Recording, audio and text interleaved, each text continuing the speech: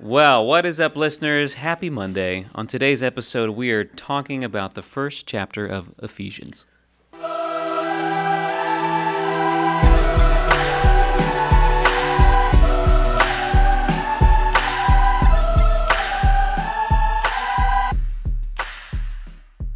Well, welcome back, listeners, to another episode of Beyond the Row, where we take a deeper look into Sunday morning sermons to spark what life beyond the row looks like for followers of Jesus. What's up, everybody? How are you? I'm good. Good, man. I'm doing well. Good to see you guys again. I missed y'all yesterday. I know. How was being gone for a few days? It was good. It was very, very good. I missed church, though. I have to be honest. I missed playing. I thought Jason led the team really, really well. Shout out to Mr. Swank. Very proud of that man. Service, it was awesome. Dig at Nate. He did. Was the best. Say that again, because we were getting ready to do the baptism. Yeah. He said, as you guys can see next to me, he says this means two things. It means Nate took a bath this week, and it means that we have a baptism. Yeah. Good for It him. just rolled off his tongue like supernatural, like so well. And Nate, I look over, and Nate's just like dying, bending over. It's good. No, he's getting really comfortable, and that's awesome. It was so nice to see him blossom. I remember a time I invited him to a band rehearsal, and he just stood in the corner. And I didn't know that he couldn't look at paper music, so I printed him off all the stuff. I gave him a light, thought that it would help. Like, here you go, dude. I didn't really know how bad his vision was. Yeah. And apparently that experience to him on that one night was just so miserable that he never wanted to come back. But then about 8 months later, he gave it another shot. My very first time meeting Jason, or at least not my first time meeting him, but bringing him to my home, Sarah, his wife, told me that he was blind, okay? Yeah. And so I, led him down the stairs by hand, because my jam room is in the basement, and we walked into the basement. Yeah. And, we were playing guitar and talking for a little bit, and then he said something about, this chord structure was hard because he said he had stubby fingers, and I said, well, why have stubby fingers too? And then I knew he couldn't see my hands. So just like in that scene in Tarzan, I held up my hand, and I put his hand on my hand. And I'm sure that was the worst thing you could do with a blind person. He was probably. Oh my gosh! He's like, what is going on? I couldn't believe he didn't hate me for that, but I'm just like, see, we're the same. Oh my gosh! Oh, neither Jew nor Gentile. Oh, it was so bad. But it's funny to think of all these. I mean, we can laugh about it now because we're so connected with him that it's funny. You don't even for us. We don't even recognize it anymore. Yeah. We just know it. Yeah. My first Sunday here, he was actually the worship leader because Nick wasn't here when I came to visit when you weren't here. Okay. And I didn't even know he was blind. I didn't even know. You honestly couldn't have even. He's so good at it. Mm-hmm. I mean, I'm super impressed. If I had what he had, I'd totally make excuses. Oh my gosh. 100%. Mm-hmm. So now I can't. I can't make excuse for anything. One of my closest friends for sure, and I'm very grateful for that relationship, that friendship, and that he forgave me from just making a fool of myself and all blind people worldwide. Yeah, that's right. Yeah. So, but let's get into today. So, brand new sermon series, week 1. So this is a great time if you're tuning in to the vlog for the first time. We're talking about masterpiece in progress, and it is a deep dive into Ephesians. And so we started in Ephesians 1, no surprises there. And Nate, before we get into some of the deeper stuff, why Ephesians? Why do you think this is relevant right now? And what were your thoughts about it? Well, the theme this year is disciple maker. So when I like to do multiple things throughout the year, I like to do topical series, and I also like to try to dig, maybe not verse by verse, but to dig through, doing scriptures exegetically times throughout the year. So we're having both, and where we're talking about important topics, and then at the same time we're also talking about, let's just dive into this. Here's what the Bible says about this, and I think what I love about Ephesians is because you get bits or snippets of it in other letters in the New Testament, but I feel like Ephesians is all of it compacted into one, meaning that I'm going to understand who Jesus is and what he's done for me and my relationship with him and how to worship. And then at the same time, how am I supposed to live this out personally in all areas of my life? And so I really think it is for a lack of a better word usage, probably the gospel as a whole we call it book, but in a letter. So that's why I want to do like it. Full circle. Yeah. Full circle. Hey, this is what it is. Yeah. This is how we do it. Yeah. Here's examples. That's right. All that. And I think it's just a beautiful picture. And I want to make sure that if we're going to become fully devoted followers of Jesus, which is our vision as a church, this was the next step in the right direction to accomplish that. And then, of course, like after Easter, we're going to talk about the resurrection, but we're going to get into then what the church is all about and how we are to be the body of Christ after Easter. And that's when we're going to go through Acts. We won't go through it chapter by chapter and verse by verse, but we'll go through a lot of it and how it's going to impact us. But anyways, that's down the road. So we're kind of doing a progression of saying, here's how this began. What are the bare necessities of following Jesus or Christianity? What are the bare necessities of Christianity? Step 2. Okay, now here's how we're going to take a look at our own selves, understanding the gospel ourselves and doing it together. So that's really what Ephesians is all about. Really cool. Really good. I missed it in person, and I've been able to watch bits and pieces of it. So I'm really relying heavily on Abe today. Abram. Yeah, because he was there in person. I was there. Both services, baby. We got 2 of them. So he should have it memorized by now. Basically memorized, yeah. So let's dive in. All right, let's do this. Yeah. I would say a huge thing that I took away, well, maybe not even take away, but it's all about equipping us to continue. Like, I know that's kind of the whole purpose of Scripture in general, but I mean, our purpose is obviously, yes, to know God and to glorify Him. Like, I mean, that's pretty much, in a roundabout way, that's the takeaway.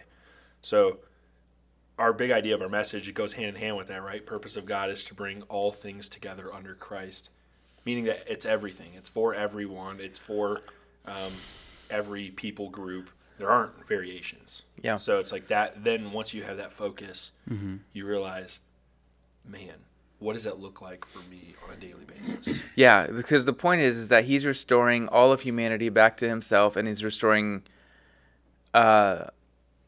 really, I mean, I wouldn't say all mankind to be unified, even though that would be the goal, Right. but he's really trying to unify the body of Christ. Right. That we are to be together and to live life together. And this is how it's going to do it. But first, let's start with the gospel. And that's really that's what the first 3 chapters of Ephesians are all about, is the gospel. In fact, I was already prepping Abe because he's going to be speaking week 4 of this. And so the first 3 weeks are the gospels. It's like here's chapter 1, all of it. That was Sunday. Here's chapter 2, all of it. Here's chapter 3, and then the very next word that starts chapter 4 is therefore. Meaning, now here's what we do. Yeah. So, that's what separates this. And it's a beautiful picture because the idea is that the first thing is he is going to restore us to Him. He's the priority, right? And then number 2, here's how He's going to restore us together. Yeah. And so, yeah. So I think it's always interesting when Paul talks about restoration and unification, and you started to tap on this before we trailed a little bit, is that Jew and Gentile both. And I know that's a lot more in Ephesians 2, but he's definitely prefacing here, getting ready. He's like amping things up in our Ephesians 1. And something that I thought was so interesting is in my Bible here. It gives you like a little title page of everything that's going on, like who wrote this book, when was it written, how does this book fit into Christianity, sort of a thing, right? And if you just read this letter, okay, at least not in my mind, I would never think that this was one of the letters that Paul wrote while being imprisoned. Yeah, you wouldn't even know it. No, you wouldn't even know it, because he's not there complaining about that he's in prison. He's not dividing, which is what hurt people do. He's doing the opposite. He's building up. He's unifying. In fact, he's talking. It feels so calm. compared to other Paul writings. You know what I mean? And that just sticks out to me really, really big. I mean, what do you guys think on Yeah, it's bigger. It's bigger picture. And the other crazy thing of that is to think about if we were in the Church of Ephesus shoes. Like, we probably know. I mean, at least majority of them know that Paul's in prison. Yeah. and then they get this, and they're like, "What? This is what we get?" Like, Yeah. he's totally focused on the big picture, not his current circumstance. Right. Yeah, and I think that's the picture that we as Christians have to wrestle with. And I know sometimes I probably say it to a fault, and it probably drives people nuts, and I do apologize if it does. But the idea of following Jesus isn't like your life isn't going to get better. No. But that's the common theme in our culture, is that if you would just give your life, things will fall into place. A lot of times, no, they don't. Actually, it's going to get harder. You're going to have to do things you never thought you'd have to do. Yeah. Or things you don't want to do. And I think that's the reality.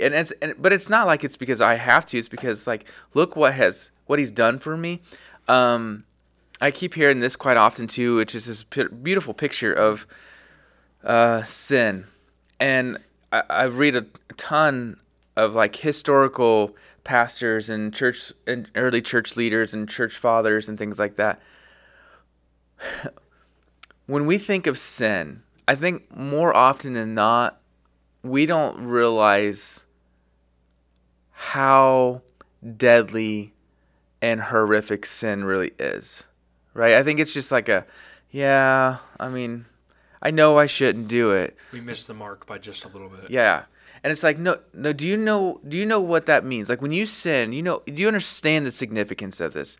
The reason you're going to die, you're going to stop breathing and your heart's going to give out, right? Because your little white lie that you thought was insignificant is going to kill you. Or even take it a step further. The God of the universe, the one who created all things, and all things are here because of him, right? John chapter 1, by him all things were created, meaning Christ. All things were created by him. I even like the idea of by him and for him. My sin nailed the creator of the universe to that cross. That's how heavy sin is. When I make fun of other people, when I gossip, man, if there is a sin that plagues the church in our culture today, it's that. Like, I get there's all kinds of other sins, but man, that's the secret one that nobody talks about. And a lot of times we're going to pray for somebody, and here's that prayer. Here's how we're going to pray for them. And then we tell about this deep, dark secret that's in your heart about this person. Going to, like, crazy, weird detail. Or what's going on. And those are the things, like, I'm sorry, that's sin. You're gossiping. I don't care if it's a prayer request. That's gossip. And it's a sin a lot of times we don't talk about. Anyways, back to the point. The point is that, man, our sin is detrimental. It is horrific.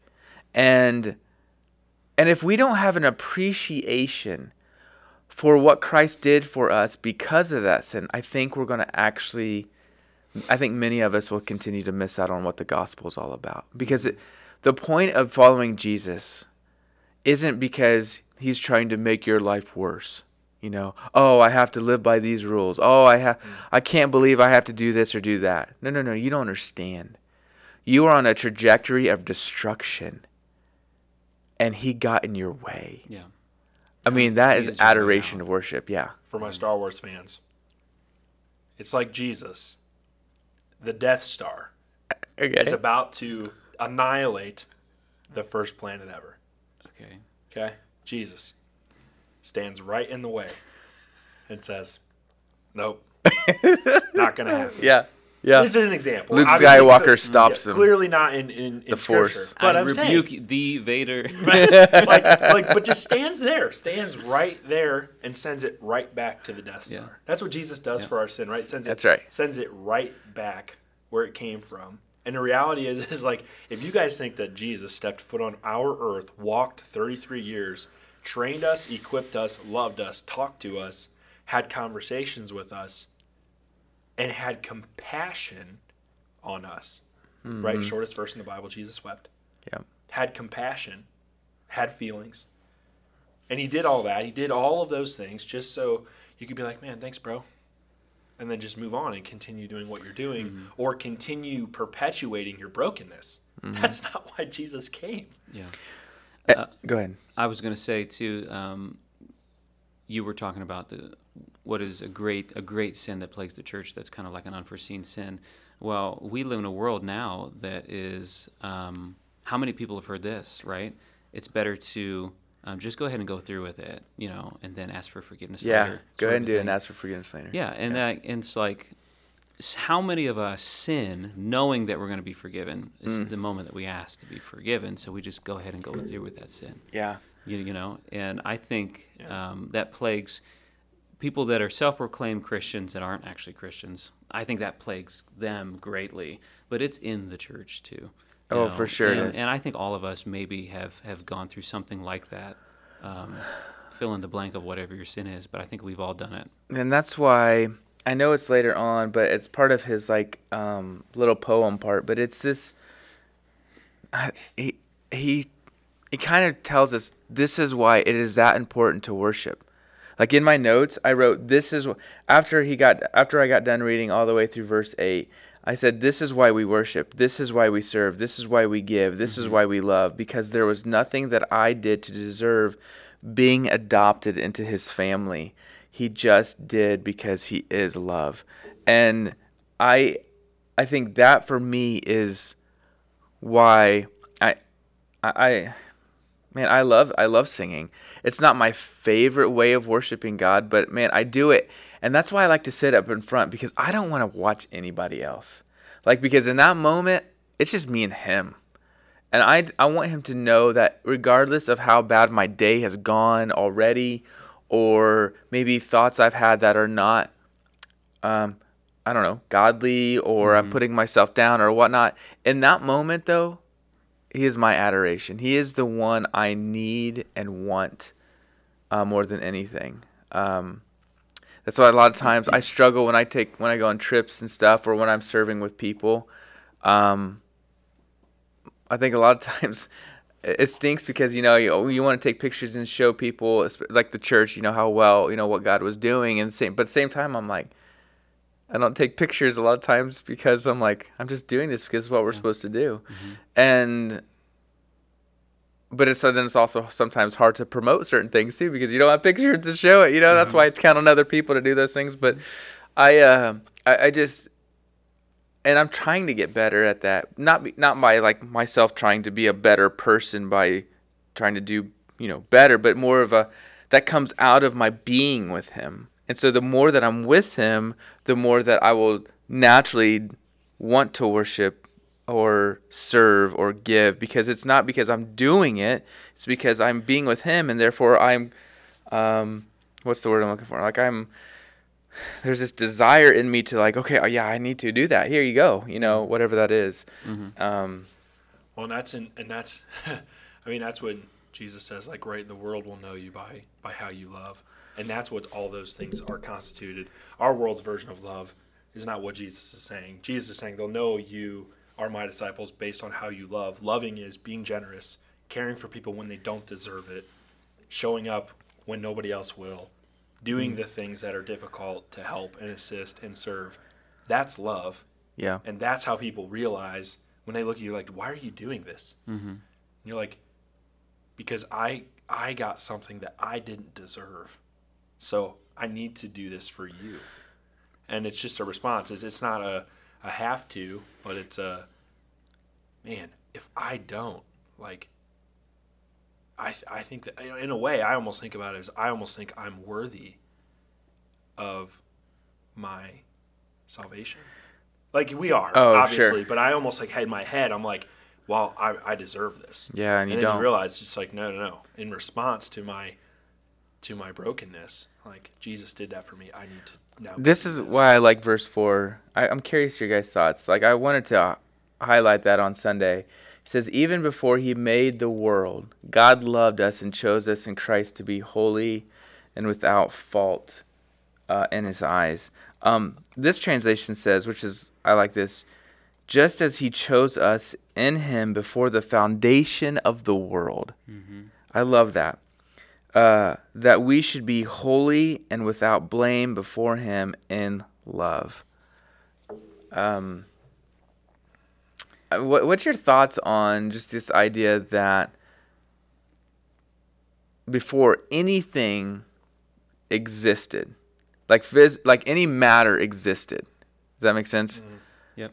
You were thought of for this moment. It blows my mind. It doesn't make sense. It doesn't feel right, but it is. And it puts that much more emphasis on what God's definition of love is. That he was thinking of us and considering us. And not just considering us like, oh, that would be really cool if they liked me. No, it would be like Yeah. it's deep, intentional. People's lives are planned out. The thought that, they're going to mess up, but, I'm going to give them another way. I'm going to, salvation. It's mind-boggling. It would be like if you were going to write a book, but before you wrote the book, you're playing out the plot in your head, and you're just falling in love with these characters just as you're writing the book out before there's something even written on paper. It's like my small brain can't think of it another way. And I think the key word in there too is in Christ, right? So the idea is that this was all done through him. Mm-hmm. Oh, my and favorite it was part. always the plan. It was always the plan. Right. My favorite part is actually, so I read from the NIV mostly, and the very last couple words of verse 4. It says, to be holy and blameless in his sight. And that's what sticks out to me, is in his sight, because we are not holy and blameless. We can't be. We were always going to be sinful. We're born into this world sinful. It happened once we ate the fruit. Like we would have done the same thing if we were in Adam and Eve's position. We can't say that we're any better than them. We can't say it's not our fault. We can't say I didn't choose to be born this way. I am this way because I am. Yeah. I didn't choose to be created. I didn't choose to be a man. I didn't choose to be straight. I've heard that. We can't argue all those things. It's like we are not holy and blameless, but we can be in his sight because he has made a way to forgive us. And he desires to forgive us, or else why would he send his son? If he didn't want us to be forgiven so that we can be cleansed and to be with him in eternity, he would never have sent Jesus. Yeah. We would have just kept doing what we were doing. Yeah, but in his sight, it just to me, it feels like God's looking out for us. Yeah, absolutely. And I think that's why I love how he opens his letter with, here's who he is, here's his plan, and that plan has been revealed in Jesus, and of course it's going to come to a head. Everything is going to come together when he comes back, and this is all done. When the last moment of Scripture is lived out, and we're now in the new Eden, right? Everything is going to come under the authority of Christ. But towards the end of this, he says in verse 18, I pray that your hearts will be flooded with light so that you can understand the confident hope he has given to those he called, his holy people who are his rich and glorious inheritance. And that's why I wrote this is important, the difference between knowing someone and knowing about someone. And I think that one of my questions is I wanted to ask you guys too to talk more about this is how do you know him rather than just knowing about him? Like, what's the difference between those things? Because the reason I'm curious about this because I'm convinced. I'm not talking about Avenue right now. I'm talking about like the church as a whole. Okay, I'm convinced that there are way more people who call themselves Christians who think they know him, but really, if we're really honest, just know about him. And it's almost like they're blinded to their own quote unquote revelation.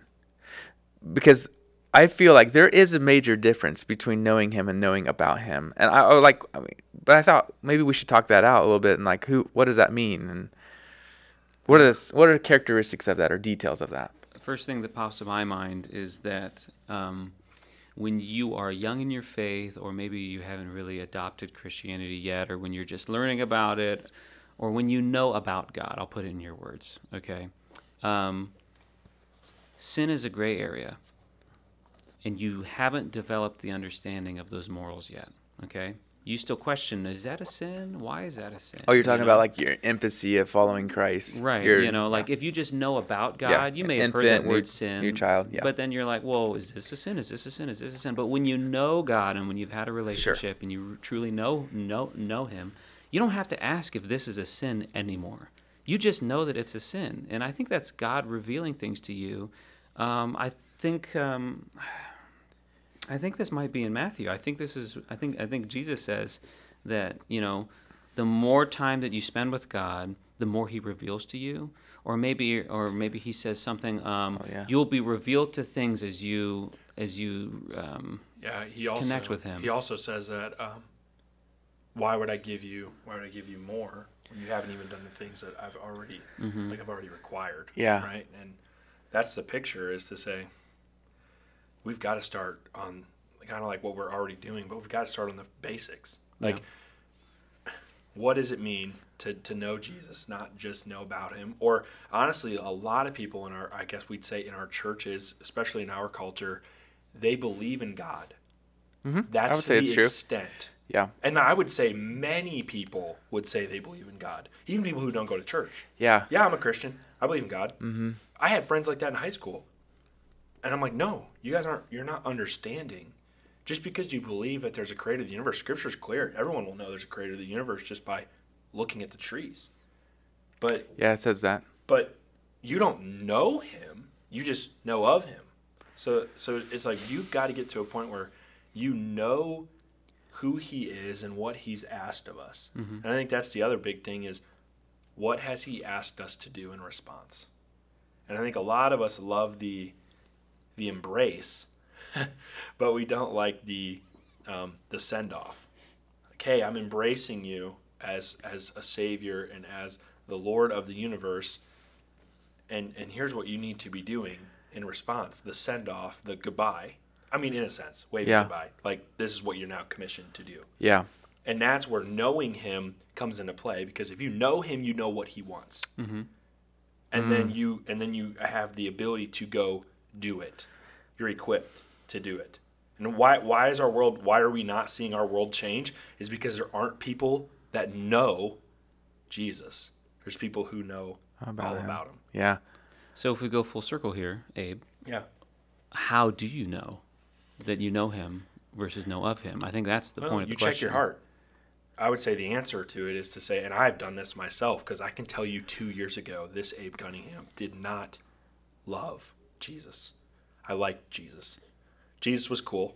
He was a great addition to my life. I went to church every Sunday, didn't miss it.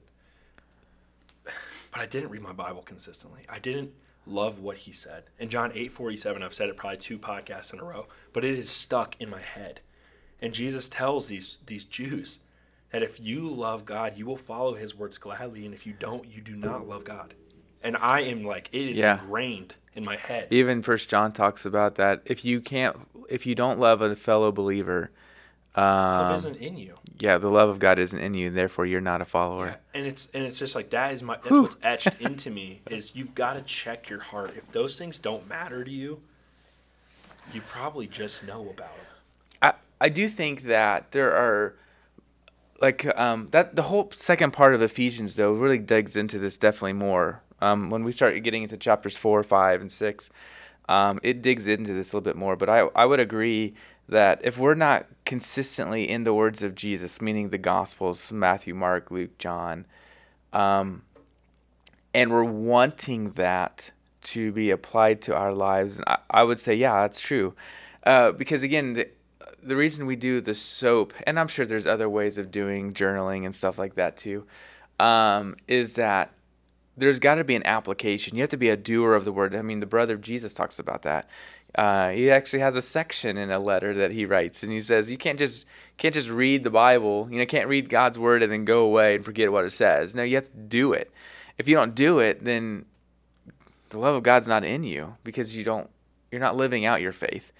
And so I think Don't hear me say, like, if you struggle, then you don't know Jesus. I mean, Right. I don't think that's not what I'm trying to say. I don't want that to be the heart here, because I don't want people to think, well, I did this, well, I must not know Jesus. It's not meant to be perfection, but you have to care about it. You have to value it. If there is zero value Yeah. ever, you've got to check your heart. Yeah. Not I just think thinking. I think that's it though, is that there's got to be something in you, even if you're an infant, right? You just gave your life to Jesus. But if you just gave your life to Jesus, there's something in you that wants him though. There's a desire there. Now you may not understand everything that Scripture teaches you how to live and things like that. But here's where it gets really hairy for me though. Is okay.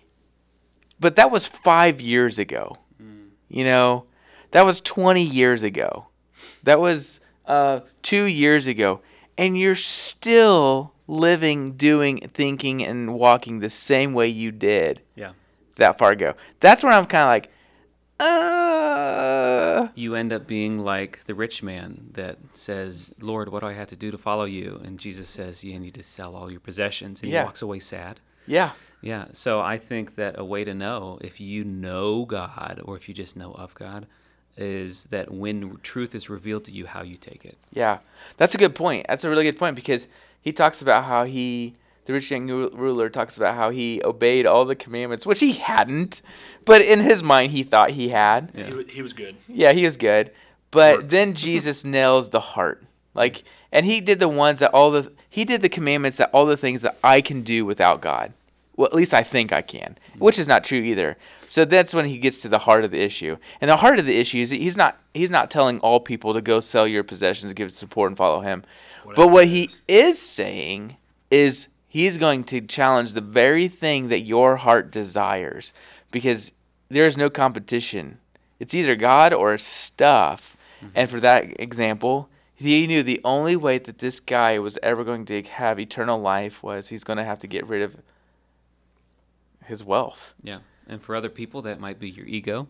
Yep. For other people, that might be, in a way, your kids. Don't take that the wrong way. For sure. You know, Where are they out on the platform? on a pedestal. Yeah. Or, you know, it could be wealth, like that guy. It could be wealth, possessions, ego, power, pride. Oh, for sure. Fill it Status, in. You know? anything. Yeah.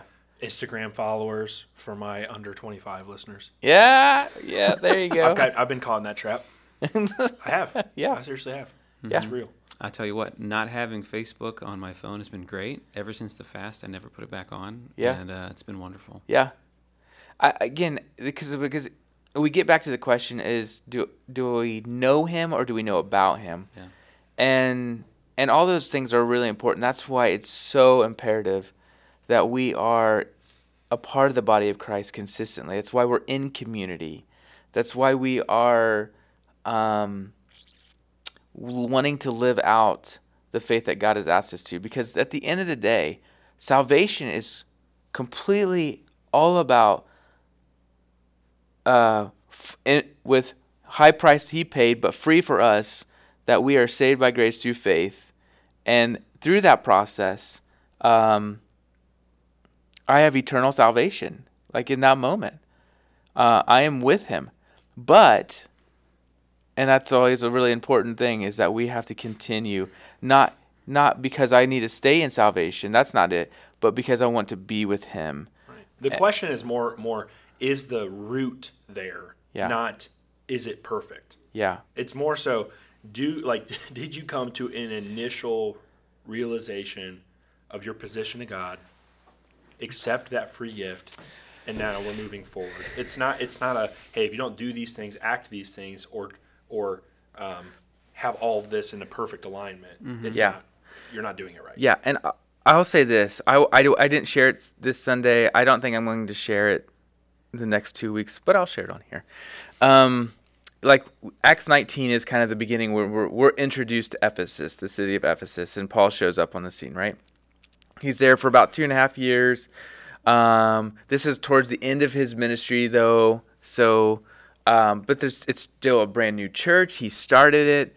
Now, there was at least 12 men who was a part of that beginning process because they had heard, the message of John the Baptist, but they hadn't really heard about Christ yet and the Holy Spirit, right? So there's a little bit of that story. It continues on. Just that city's got so many issues, but this church is doing it, okay? And so we have this letter, which is a beautiful picture. But then in Revelation chapter 2, there's another letter written to them. Now, this is obviously years have gone by. Paul is now dead. But this is from John, and it was a revelation that he received from Christ to send to the church. I want to read that real quick because I want you to see what had happened in, say, a short amount of time. Okay. It says, to the angel of the church in Ephesus write, the words of him who holds the 7 stars in his right hand, who walks among the 7 gold lampstands. Hey, that's all about completeness. That's Christ, things like that. Verse 2. I know, now he's talking to the church. I know your works, your toil, and your patient endurance, which would make sense because the city is super into worshiping Greek and Roman gods, and how you cannot bear with those who are evil, but have tested those who call themselves apostles and are not, and found them to be false. I know you are enduring patiently and bearing up for my name's sake, and you have not grown weary. So he's commending them. Well done. Yeah. You know, it's like you're fighting a battle and you're not losing. But look what he says next. He says, but I have this against you, that you have abandoned the love you had at first. So this is the moment when Paul comes and they receive the gospel of Jesus. He lays hands on them. The Holy Spirit fills them. Like this is that moment, that, or at least in that time frame. And for the next 3 months, you know what happens. He says, you have abandoned the love you had at first. Remember, therefore, from where you have fallen. Repent and do the works you did at first. If not, I will come to you and remove your lampstand from its place unless you repent. Yet this you have. You hate the works of the Nicolaitans, which I also hate. He who has an ear, let him hear what the Spirit says to the churches. To the one who conquers, I will grant to eat of the tree of life, which is in the paradise of God, meaning the garden, right? It's an incredible picture to say, you guys are doing well. You're fighting.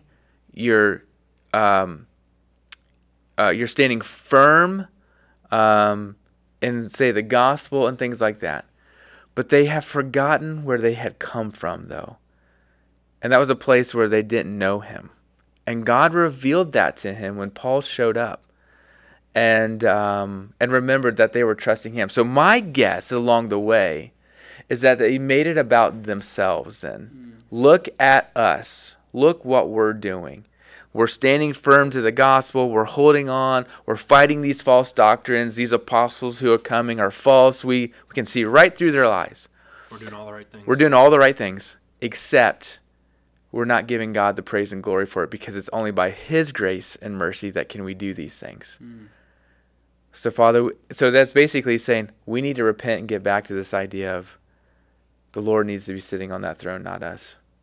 And understanding that I too am still in need of his grace and mercy each and every day. You know, I never knew that correlation. I've only read through Revelations 1, and it hurt my brain so much I forgot that part completely.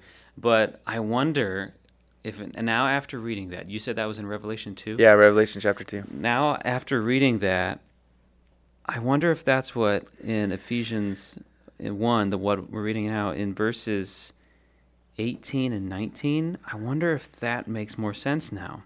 So this is Paul saying in verse 18, I pray that the eyes of your heart may be enlightened in order that you may know the hope to which he has called you, okay, the riches of his glorious inheritance in his holy people and his incomparably great power for us who believe, the power that is the same as the mighty strength he exerted when he raised Christ from the dead and seated him at his right hand in the heavenly realms. Okay, right here. Far above all rule and authority, power and dominion, and every name that is invoked, not only in the present age, right there, but also in the one to come. So like Paul is setting them up for the future, and I wonder if this writing, you know,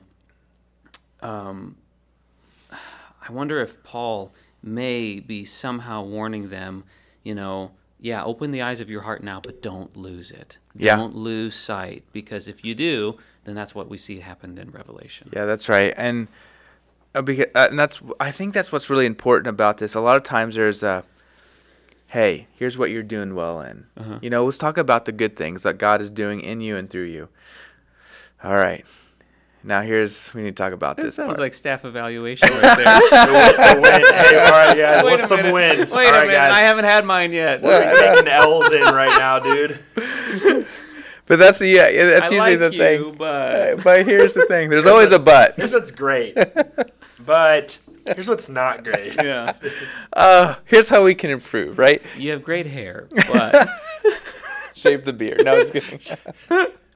oh I my don't think Nick goodness. and I are planning on shaving anytime. No, I Actually, don't. I might. Oh, no. Yeah, but that's neither Ooh. here nor there. I gotta wait till I get a tan first. Fair enough. Yeah. I think the point though, I think you're right though, is that it's a picture that we can't forget where we came from. Mhm. Like even Liz and I were talking about this a few weeks ago, and man, I love that she's spending time with Jesus. She does every single morning. She gets up and it's her thing that she looks forward to the most. She gets her coffee ready, and then the kids know. Actually, our kids know if you wake up before your alarm, do not go out and bother mom. Like that's already a That's a sin. yeah, that's right. Because the idea In the is household. that Holds it. for her is to be with Jesus first. I love that. And I've even learned what my time is and where's my place of don't bother me. And so but like for example, the reason I said that, the reason I'm telling you those things is because through that time with him, we've come to the conclusion that we started to walk away from some of the things that we saw God do at Avenue in the beginning. And we're like, we can't do that. Like we can't forget how we got here. And Can't forget how good God has already been. that's right. And so we're too busy. We have things going on. Our kids are in so many things. Now with her new job, there's times where she's going to be gone. And so we're kind of like, we'll figure out our schedule. But in doing that, we have walked away from building relationships with people and new people. And that's how we did it for the first few years. And so we've kind of said, you know what? There's like a repenting. And we're saying we have forgotten what we did, what we have done to get here. No matter how big or how much the church grows, let's not forget how we got here. And do the things that helped us to get here. Continue to do those things. Because in those things, it still puts people first. And so that's some of the things that we've tried to really look back at our schedule and say, okay, we're going to get back to doing what we did in the beginning when it comes to building relationships with individuals and people. But I think the same is true here. Like I think that's the point that he's trying to get across in Revelation. But at the same time, this is what Paul is referring to in the beginning of his letter. Here's how I'm praying for you.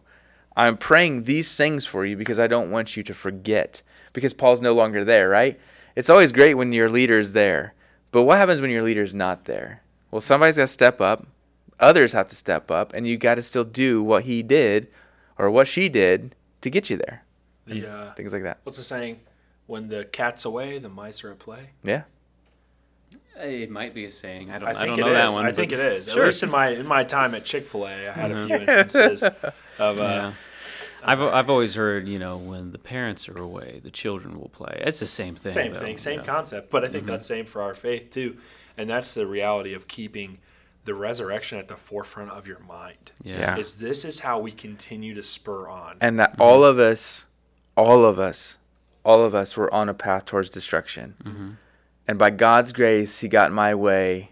And I can't forget that all people that I serve, love, have conversations with, whatever, in the community that I'm eating dinner with, a waitress, waiter, people I run into, whoever it is, every single one of them are on a path or were on a path that I was once on. Mm. And I have to remember that God called me into his loving grace just as much as he's calling others. And I have to be ready for that. And I have to see them the same way that he saw me in that moment. And he's still seeing me to this day. So that's great if that's what we need to do, right? Mm-hmm. Like I think we all can agree at this table. Yeah. That's what you're supposed to do. But I think what everybody falls short on, or maybe they just stop there, or maybe this is just a struggle of mine, is like now what is the how? How do we put that into practice? It's one thing to just say, okay, well, just don't forget where you came from. How do I not forget where I came from? Where do we get the, I keep thinking just put in practice. Practice is in my head because, because of my trait and my worship leader position. And I just think practice, right? So that's all I can think in my head. What do you guys think? Go ahead. Yeah, I think when you say that, I almost think of almost like Legos. Seriously, in a real way. Okay. You lay your base Legos. Like if you're building a Lego set, you always have a starting point, right? And then you continue to build, and you continue, and you continue, and you continue. And if you're building a huge Lego set like some that I have, it takes weeks. Sorry, not to flex. Totally flexing. As a kid, But he's flexing on he's got the $80 10-year-olds out there. Like, sorry. eat it, 10-year-olds. But, yeah, eat it, 10-year-olds. No, but Zeke, if you're listening, sorry, no disrespect. But it's all about building. If you take the foundational blocks away, your set is no longer the set. It is no longer what you started in the beginning. It's the whole thing. Okay. So just because you add bricks doesn't mean you take away. Yeah, but I also think too that's the reminder. That's why we take communion at times. Like I was a part, and I don't have anything against this as well. Churches that take communion every Sunday, but if you're not careful, it just becomes a ritual and you forget what it's about. But communion in and of itself is to remind us what Jesus did for me and how he forgave me. It's about Good Friday. That's what communion is all about. The literal sense. The literal sense. It's to remind you and to remind me I can't do anything without him. I don't care if you're a pastor or if you're leaders and you're like, man, look at our church. FYI, your church didn't get there because you're cool. It didn't Especially not our church. Yeah, that's right. You didn't get there because of something awesome or whatnot. It got there because God allowed it to happen. And God was moving. And God's drawing people to himself. And he's using you to do that, even in our foolishness. Mm-hmm. Right? And mistakes. And our mistakes, right? Accomplishing his will regardless. That's right. Even if I'm doing it on my own behalf and I'm boasting about myself, it doesn't matter. He's still using that, even though you're going to have a significant punishment for that. He's still using you to draw others to him, and he's going to wake them up. Like, it's a constant reminder of saying things like communion help me, staying in the Word. That's why we have to read all the time. Especially Paul's writings, he's just constant reminder, like, I'm the chief of sinners, but by God's grace I've been saved, right? Him writing this letter in prison is a reminder of, I know where I've been. I killed Christians. I get this, and I will take this all the more to proclaim his name and to proclaim his glory and his goodness to the world. Now again, Paul's an extreme. Well, he's an extremist probably for Americans, but Christians around the world, they go through what Paul went through, and it's a constant reminder even in the stories and testimonies of people, which is why I like to play testimonies through baptisms, because again, it's a constant reminder that we've all begun in the same place on our path towards hell. And those reminders, those testimonies help me to remember it's by God's grace that I'm here. Thank you, Jesus, for their story of what you were doing in their life. Mm-hmm. Help me to remember where I came from and live in that reality. Earlier in this podcast, you were talking about, I think it was verse 4, mm-hmm. and then you said, that's why we worship, sort of a thing. Mm-hmm. I think worship is a great way to bring ourselves back to the how, back to, putting into practice everything that we're supposed to be putting into practice. What Jesus said, what Paul reiterated, all those things. And sometimes, especially in a church setting, worship is weird because it does feel ritualistic, and it does for feel sure. like we sing just out of tradition, and we all Well, have this is what we favorite do songs. because this is what we've always done. Yeah, and we're all here together. That's what church is. We come together, we sing, and when it gets to a point that that's all it is, then we need to remake the wheel and or whatever that phrase is. Reinvent. Yeah, reinvent the wheel. And one of my biggest fears is that worship is just us singing songs. I think that when you have the mindset of worship and you're singing some of these really, really powerful hymns, or when you're singing some of these songs that some of what David was saying, right? David prayed really, really strong, and David was really emotional. And he wasn't afraid to show God his emotion, my God, why have you forsaken me? All these things. And sometimes when we sing these songs, the lyrics in these songs are very, very powerful. I need you, God. Oh, I need you. Every hour I need you. And you have to ask yourself, do you really need God like every single hour? Like, where are you at mentally? But yet you're still going to stand there and sing these words. It's like sometimes we have to sing as a reminder of where we've been, or a reminder that, I might be going through a good time right now, but there was a time I was going through a bad time. Mm-hmm. Or you need a reminder that, you know what, I do need to come back to grips with this. I do need God every hour. You know what I mean? Because in that moment, you might have forgotten that of everything that God has done for you, or where you came from, or how far you've come, or just the blessings that God gives you daily. And I think that's why we sing. And of course, I'm biased because I'm just a lowly little worship leader. Dude, that's legit. I mean, I have a perfect example of that. I don't even know, a couple weeks ago when we were singing the song. I don't know exactly how it was. I think it was 2 weeks ago. But it's even if I don't, the rocks will. Mm-hmm. And that humbled me so much to say, dude, I don't need you. Mm-hmm. Like, I don't need you, man. If I wanted somebody just to praise me, there's so many. Mm-hmm. Like the angels are doing it. Yeah, I don't need you to do it. Mm-hmm. But it's to say, but I want you to. I want you to, and you should. Mm-hmm. Yeah, and that's the response. Because it's good for you. I think that's where like the tension was a few weeks ago, and I think maybe you brought it up. Liz You're like, agitated. Yeah, she's like, hey, I don't know what you said. Like we don't, like he doesn't need, or was it what? You said we don't worship for him. Yeah, that's right. We don't. We worship for ourselves. That sounds funny though, because it's not like I'm worshiping me. That was an ear catcher for me too. Yeah, because the idea was an ear catcher for a lot of people. It probably was, because you don't think of it that way. But the worship isn't for him in the sense of, does he need it? Yeah. No, of course he doesn't need it. The worship is for my heart because I'm a sinner. I need him. It is our response. It's our response. It's checking us. That's right. That's why again, worship again is for our heart. It's not for him. He doesn't need it. He's God. He's sustainable on his own. He's by definition is love and truth. Mm-hmm.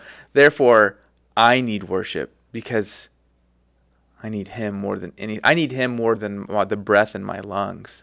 And so I just love that picture. And so I think that's the beautiful picture of the first part of Ephesians 1 is to say, here's all these reasons, and this is why we worship.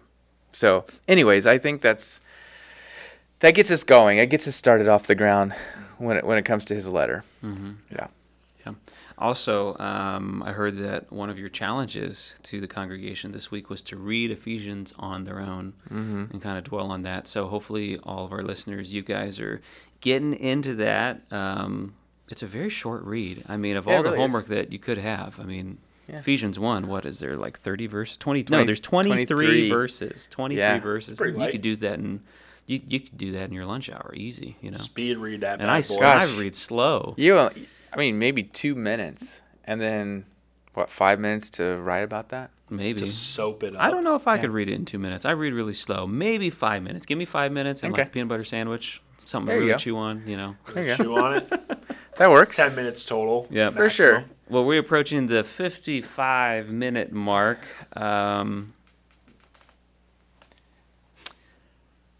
Let's talk about next week.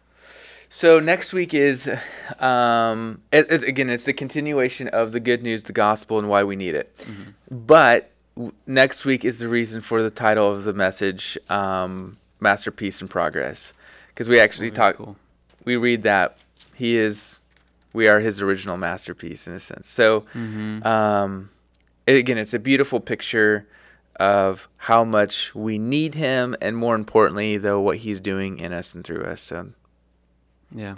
Well, you can jump ahead too if you want. Well, I don't want to jump ahead too much, read but Ephesians 2. it's just like there is some great one-liner verses in Ephesians 2. Oh, for sure. I see a couple just right now. I think Ephesians my favorite 2, ones. Ephesians 2:10 just, is one of my favorites. 8 is one of mine. Just a little taste. Yeah, for it is by grace that you have been saved through faith. This is not from yourselves; it is a gift of God, can't boast. not by works, so that no one can boast. Yeah. And we were just talking about that. You know, my church is doing great because. Dude, I'm pretty cool, bro. No, Look at my church, yo. You know, just be grateful that God is using you, because He cannot use you pretty easy too. Our pastor has a private jet. We're sweet. Yeah, which is funny too, because I heard a pastor say one time, and maybe it was a Francis Chan thing. I don't remember. I want to say it was.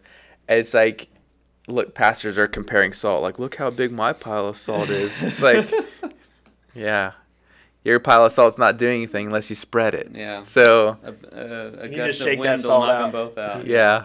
I'm excited for next week. Cool. Well, there you go, guys. We are also excited for next week, the second week of Masterpiece in Progress. If you guys have any questions about what you heard today, what you read in your reading throughout Ephesians 1, you can message or email any one of us, Nick, Abe, or Nate at churchontheave.com. And always feel free to comment in whatever platform that you're looking at. I know Spotify, there's poll questions and things like that you guys can have fun with looking at and answering. We usually just ask, what do you think about this? But, still, be honest, be truthful. We want to know what you think. If you don't and we like also it, it's the word of the Lord. Doesn't matter what you think. That's a joke. Boom. JK. Boom. But we want to thank you guys for tuning in to today's episode. Let us know. Let us know what you think about Ephesians and Paul in general. It'd be great. Anything else, guys? I don't think so. All right. Signing off. See you next week.